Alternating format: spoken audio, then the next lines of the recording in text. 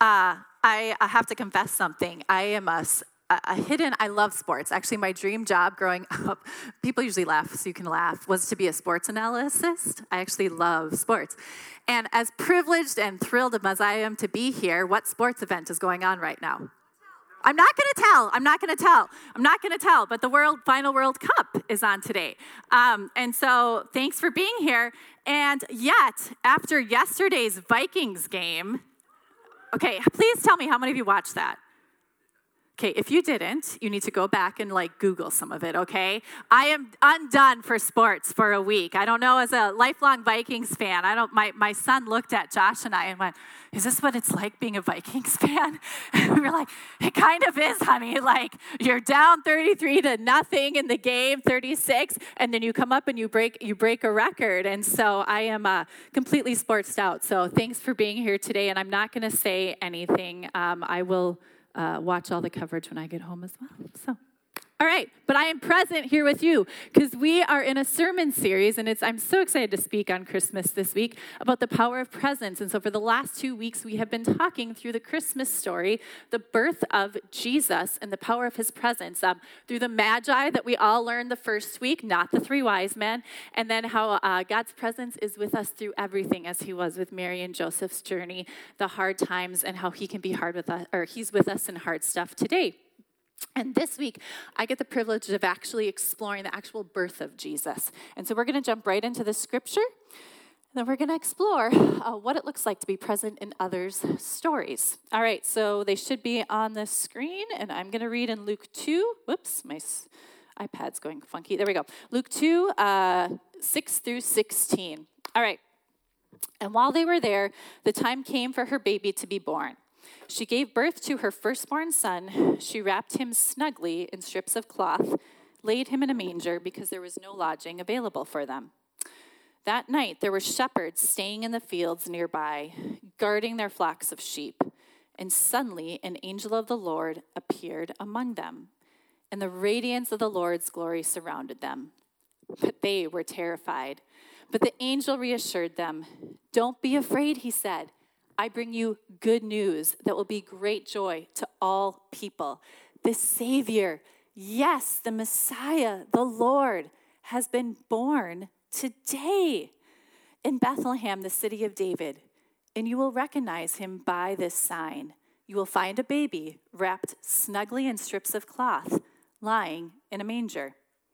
Suddenly, this angel was joined by a vast host of others, the armies of heaven, praising God and saying, "Glory to God in highest heaven, and peace on earth to those with whom God is pleased."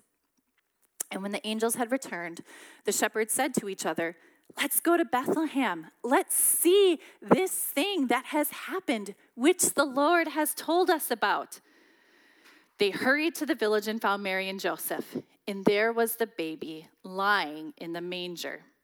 After seeing him, the shepherds told everyone what had happened and what the angel had said to them about this child. And all who heard the shepherd's story were astonished. But Mary kept all these things in her heart and thought about them often. The shepherds went back to their flocks, glorifying and praising God for all they had heard and seen. It was just as the angel had told them. If you just want to bow your heads right now, I'm just going to invite the Holy Spirit to be with us. As I just read those sacred words. Well, Holy Spirit, I pray that you would come. I thank you for coming all those years and that we get to sit here and we get to experience your goodness because of it. I pray, God, right now that my words would not get in the way of what you are doing in our hearts, that you would bring us back to that moment with 2 young teenagers in the stable with a baby Jesus, God, and that you would be with us today just as you were with them. Lord, bless our time together. May your presence be here. And we just invite your work in our life. Amen.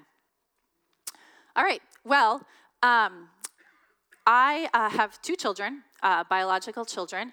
And during the birth of my first son, I was somebody, and I say this knowing how pleased I am, that hated pregnancy. I was not a happy pregnant person. And so pretty much my whole goal was to have that baby so I would not be pregnant. So my deadline was birthing that child, great boy or girl, I didn't care. I just didn't want to be pregnant anymore. So after a really long delivery with my first son and a little bit extra long pushing, my first glimpse actually of him, and actually my first memory of actually being a parent, was of my husband saying, "It's a boy," and dead silence in the hospital room. There were like 10 people in there because it had been such a long delivery. And I lifted up my head, and I see this blonde-haired little baby boy, completely gray, completely gasping for breath on the tray, on the little stand there. And the first words that anybody spoke other than my husband was the pediatric nurse lifting him up, whisking him to an incubator and saying, "This baby does not look good." And in that moment, as disgruntled as I had just gone through a pretty hard, all labor is hard, let's be honest, okay? Women, I'm not going to compute to say mine was harder than yours. That's not what I'm saying, okay? And I remember trying to struggle to catch a glimpse of him, and doctors were still like working on me, and they were like, you have to focus on what we're telling you, Jessie. Don't worry about him. And I eventually heard a weak cry, I remember, and he kind of picked up, and he's, sorry guys, my mic's going a little funky here. He started breathing. But they said, he still doesn't look 100%. So you guys, we're gonna take him away. And so my husband went with, we hadn't even named him, but Reese is his name now. Some of you know him. My husband went with Reese down to special care, and I found myself completely alone. There were medical people there, taking care of me. And Josh was texting me saying, like he's breathing, he's okay. Like I'm with him. I'm holding his finger. There's things like that. But I just sat there, and I remember it, and I don't remember much, but I remember sitting there in that hospital bed thinking, God, you had told me you were going to be with us always. We just totally trusted you in this. I feel completely isolated and alone. I have no idea what is going on. And that was our present reality at that moment. See, what we didn't know was that in 3 days, he'd be screaming at the top of his lungs in the middle of the night at our house as we're, rocking him, trying to get him to sleep, saying, "Oh, child, I wish you would stop crying, but we're really, really glad you're crying because that means you're breathing." We didn't know that in 6 weeks he'd be rolling over and smiling, and we didn't know that 9 years from now we'd be back in kids' church singing, super energetic, happy, blonde-haired boy. We only knew what was going on in that present reality. We were completely isolated, we were scared out of our minds, and we were alone. And I believe that's where we find Mary and Joseph in this part of the story, with the birth of Jesus before the shepherds come to them. See, I think what we can often overlook in the arc of Mary and Joseph's story is that while we have the opportunity to say, "Oh yeah, see Mary and Joseph, all this stuff is going to be happening. There's shepherds who are going to be coming soon. There's magi who are following a star," right? You're going to meet some people in a temple in a week that have been praying and fasting for the birth of Jesus. But do you know what they knew in that moment after the delivery of Jesus? Nothing. All they had known was that an angel of the Lord had told them months ago that they were going to be with them, that God was going to be with them, and that they were going to give birth to the Son of Jesus. And I can imagine how tired they were. And I can imagine them looking at each other and saying, "God, is this what you really meant by being with us? We're in a stable, all alone. My baby is next to animals. Is this what it looks like to be with you?"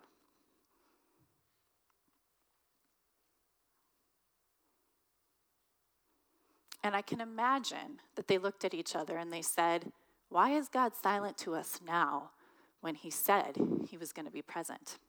But here's the thing that we know now that they didn't know. Was God silent? No, he wasn't silent. He was just using others to share his word and to start to encourage Mary and Joseph. So in that part of the scripture I read about the angels, right, coming to the shepherds, I think in stories past, and if you've been around church for a long time, or maybe you're new to this story, I can imagine the shepherds being so awestruck when they saw that, right? And I think we oftentimes focus, and this isn't incorrect, on God telling the shepherds for their own good, right? He said, "This is good news to you, and it's good news for others." But I actually think there was another reason why God showed up to those shepherds, and he told them not just to start simply telling people about Jesus, but to actually go to the stable, to go to the inn, to go and actually sit beside Mary and Joseph, and to sit beside baby Jesus. See, God needed the shepherds to go and bring his presence to Mary and Joseph in one of the most isolating times they found themselves in. So I just want us to picture, okay, even if you've never given birth, even if you're not a parent, picture being in a stable. We don't know what the weather was like, probably a little chilly, right? There's a newborn baby. They've just delivered a baby there. Can you imagine Mary and Joseph? They're trying to figure out, right, probably how to burp the baby. I don't know, something like that as a new parent, right? There wasn't a manual at the time, just like there isn't now. And these random group of shepherds show up to them. Hi, who are you? Hi, we're shepherds. Okay. What are you doing here without hand sanitizer and masks, right? Like, just think of that, right? These strangers showing up. How did you find us? We're tucked away in this inn. There's so many people here from out of town because they were coming to do the census. And the shepherds go, well, actually, this might sound a little crazy. We were just out in the hillside, and an angel appeared. And Mary and Joseph suddenly go, oh, you don't sound crazy at all. Can you tell us more? Okay, well, this angel said, hey, you're going to find that my son has been born as a baby, and he's lying. See, just like your baby is. And then this whole choir of angels showed up, and they told us that it's good news for all men and women. And can you imagine the relief at that moment that Mary and Joseph felt? They went, oh, thank God, because you see what I mean? You guys might think we're crazy, but actually an angel came to us 9 months ago and told us the same thing, that we were going to give birth to this son and that he was going to be the Son of God. And as I was reading commentaries, they said, what we can imagine in those groups of people coming together in that moment, think about the sacredness of that moment. The King, God's Son, is born, and there's these shepherds and these young teenage parents telling each other of the stories that angels had told them about the Son of God being born and the presence and comfort that they brought each other. Man, I can't wait. Someday in heaven, I'm going to ask Mary, what was that like? Like, I just want to know all the details, right? And because the shepherds came to Mary and Joseph in that moment of fear, in that moment of isolation, okay, we're still talking about them today. See, what I actually find really interesting is the shepherds are actually one really small part, if you think about it, probably, of Joseph's story, Mary and Joseph's story and Jesus' story. Yet we're still talking about them today because of the presence they brought to Mary and Joseph in that stable, and then the presence they brought to others as they told everybody what they had seen. Back to my own birth story. On that second night in the hospital, Reese is in special care. We're beyond tired at this point, and he was doing okay, but I remember hitting a low point that second night. If you've ever been in a special care nursery, babies tend to be hooked up with a lot of IVs. I know many of you had, so I'm not the only one who's ever experienced something like this. And we were going back and forth between my room and his special care nursery, and he was just having a hard time. The IV was falling out. He was crying. We couldn't comfort him. And I remember coming back to our hospital room, and it was not a hotel room. And I just remember we were just depleted. We had no idea what to do. You know, we just were like, God, I am depleted. I have no idea what to do. How do we parent this kid? We feel so incredibly isolated and alone. And for some odd reason, I still don't know why I did this. I decided to open up my email. I think I maybe thought I don't know why I even did it. But we had communicated to a group of people and some friends of ours that we were going into the hospital to have the baby. But since I had started delivery, we hadn't communicated anything other than to our parents, partially because we were exhausted and partially because I think we were in so much disbelief and pain that the thought of even telling anybody else just felt like we were inviting other people into a thing that we were experiencing that we weren't even ready to talk about yet, that we weren't even ready to share, that we weren't even ready to be like, I'm not okay with this, so I don't even want to talk about it with somebody because it's too painful. Does that make sense? You guys ever found yourself in that situation? So I open up this email, and up pops this email from a friend of ours. Hadn't seen her for a while, and there's 3 simple lines that have soon become one of the most important prayers of my own story with Jesus. And this is what they were, and I read them out loud to Josh. And she said, didn't ask us how we were. She said, I'm just praying this over you guys. And she said, God, when things go differently, bring them peace. God, give the doctors and nurses wisdom with whatever comes. And Lord, when Josh and Jessie feel alone, give them comfort. And I can't tell you, as I read those words out loud, I felt God's presence in a way so strongly that I had never felt before. And I felt his presence in an entirely, really for the first time, I think, that whole birthing experience, as the words from somebody over an email came and just crashed into our hearts and our minds. And for the first time, and you know that in your head, right? That you're not alone. I mean, we were surrounded by people, right?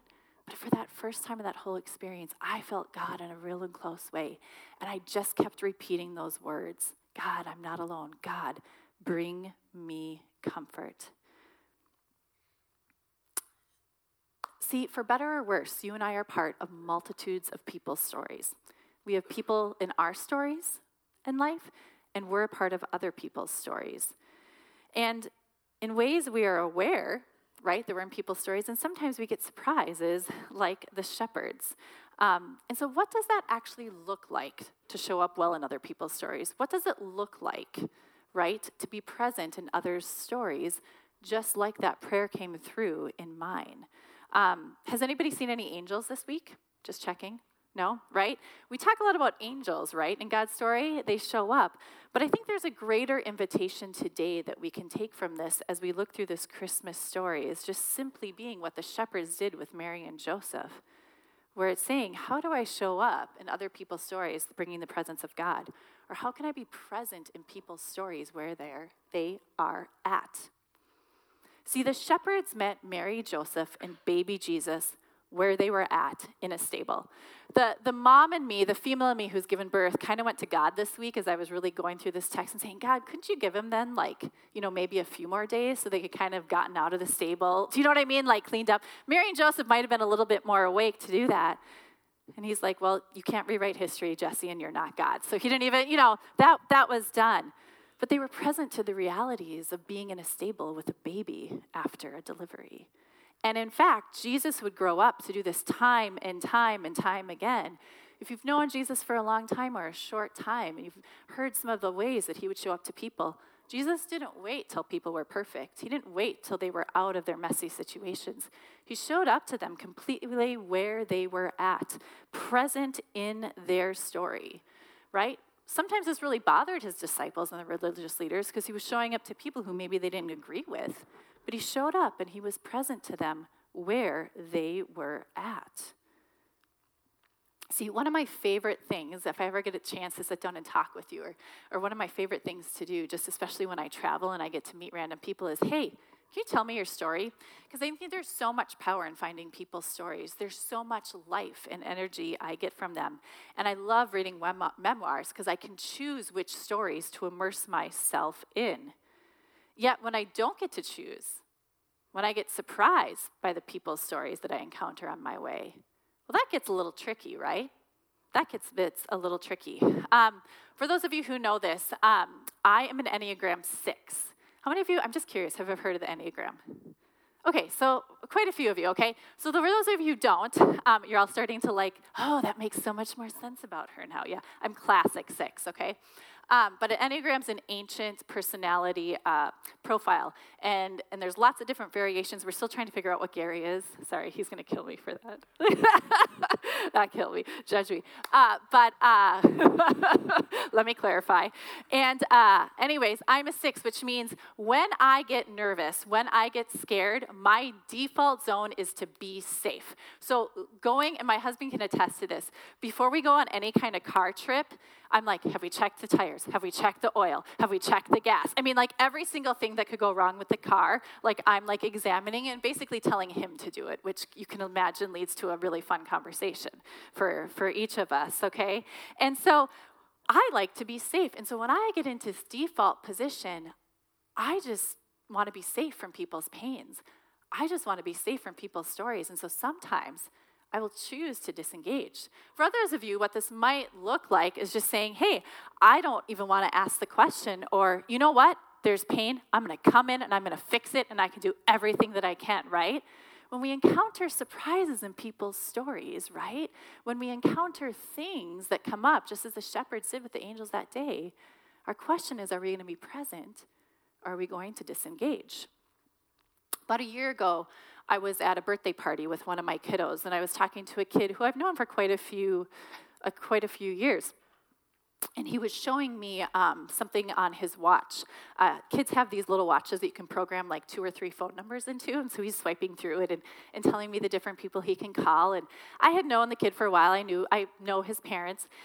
And I just said, oh, and what about your dad? Your dad's not in there. And to this day, and I'm sorry if I cry, I'll never forget the look that little guy gave me. And he just stopped and he said, Jessie, I don't have my dad's phone number. I went, oh, okay. He goes, because where my dad just went, he doesn't have a phone. And he goes, Jessie, my dad's in jail.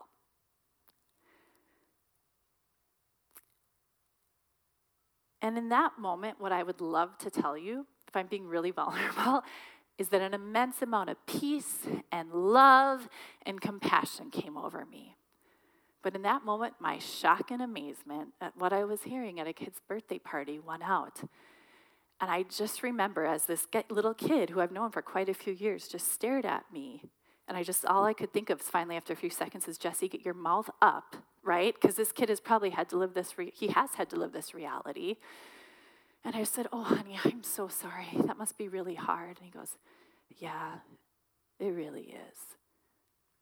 And he just kind of looked at me and I said, it's okay, you can go play. You know what I mean? He's kind of, as kids like that. And I would love to tell you that after a few hours of processing, I was totally fine, but I wasn't. I was angry.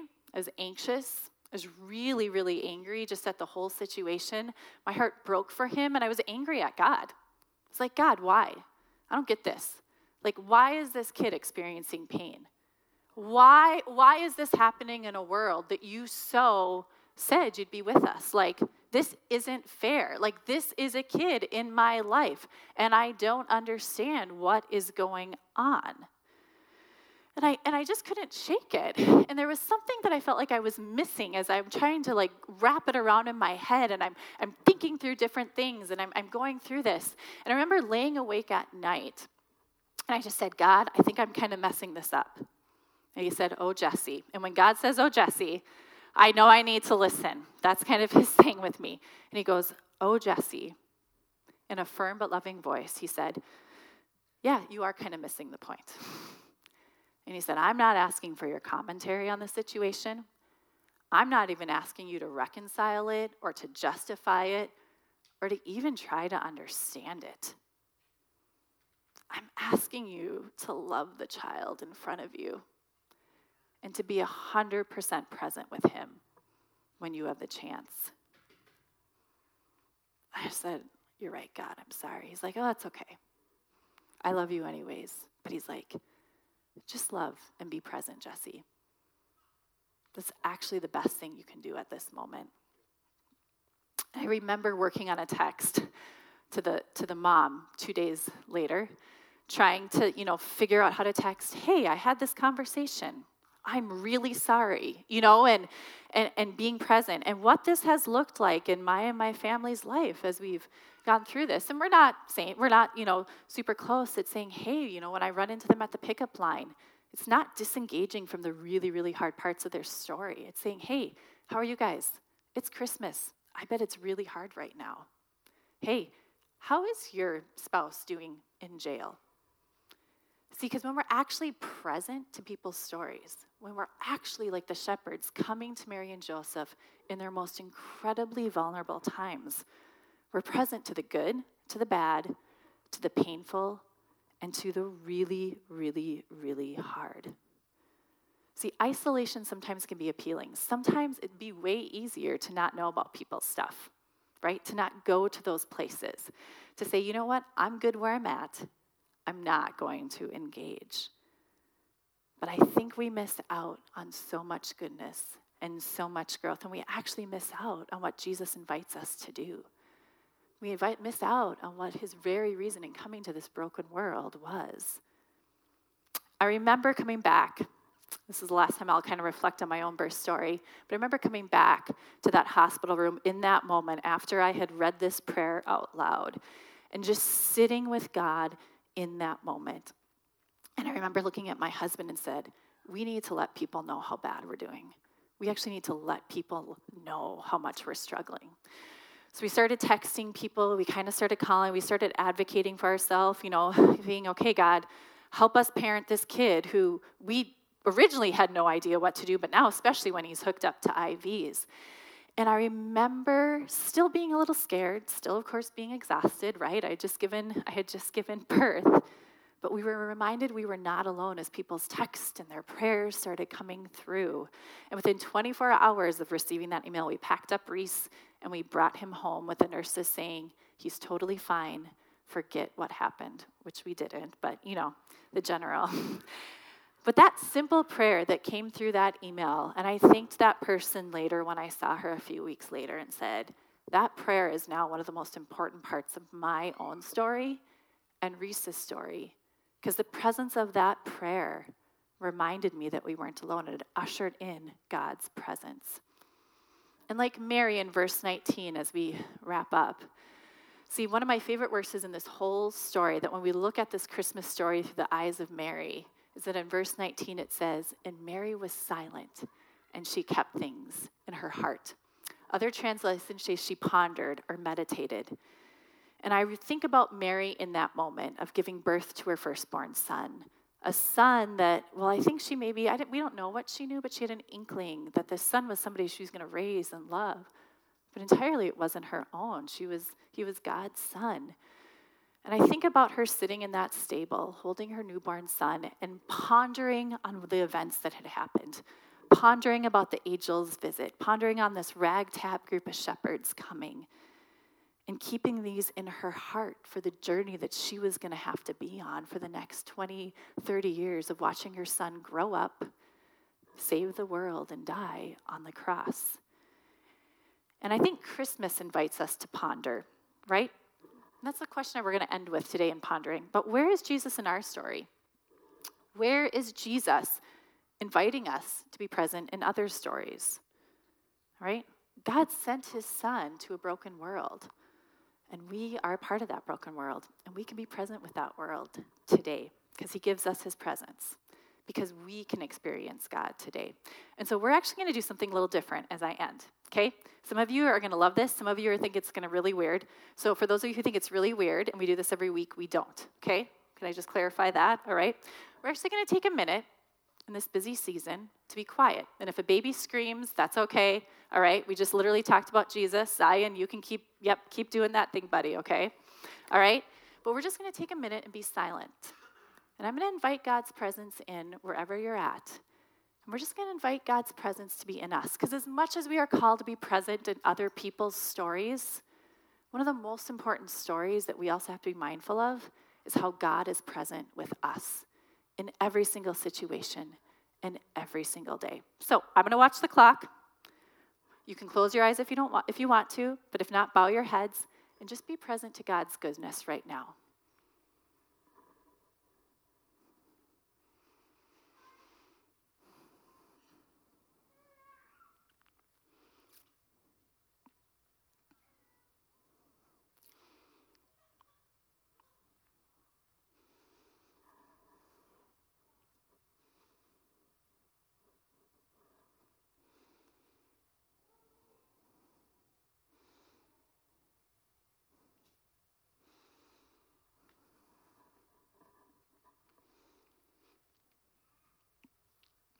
Now I just want you to stay in that posture. Keep your eyes closed.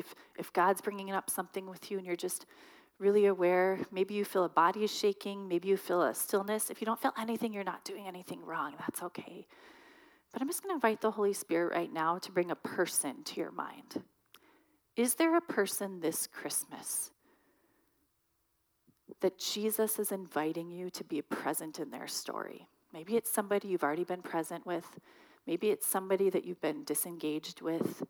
Is there a person that God is bringing to your mind for you to be present in their story? So we're just going to take another 30 seconds. Be quiet as God brings his awareness to us.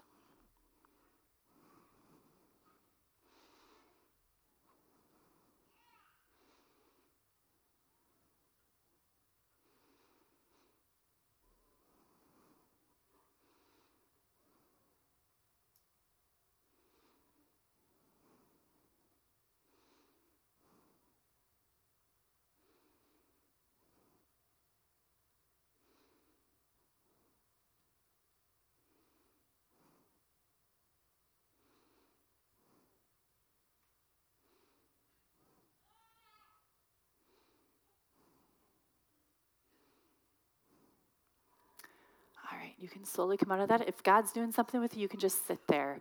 And worship team, you can come on up as I close and we begin to go into God's presence with worship. But I just want to leave you with this. When Jesus came, I say this every sermon, and I probably will say it every sermon from now on. Because Jesus came, everything changed for you and me. Everything changed for you and me. The news that the shepherds heard about goodwill to all men and women everywhere is still true for us today. And so my prayer for you, my invitation, I think, for you this Christmas is, one, to experience the presence of God. Gary's been talking about it so much in just beautiful ways. But two, how to be present in other people's stories and offer that same hope and love and encouragement that came with Jesus. All right, so if I can have the ushers come up, people want to stand. And before you stand, I forgot one thing that I always forget. On that Connect card that Gary talked about at the beginning, if there was a person who came to your mind, we would love to partner with you and pray with them. Don't write their first name or their last name, just write their initials. If that makes sense, the prayer team and our pastoral staff will pray over them, and as you engage with them this week, and while we won't know who they are, God will know who they are. Okay, so just write that name on the Connect card. Ushers, you can come on up. And if everybody could just stand, I'll pray over us as we begin our worship. All right. Well, Holy Spirit, I thank you for your presence. I thank you for coming, and I thank you, God, for the presence of others in our life. Lord, as we enter into a time of worship, I pray that you would be very present, and the work that you started in us would continue. We thank you, Lord, for who you are.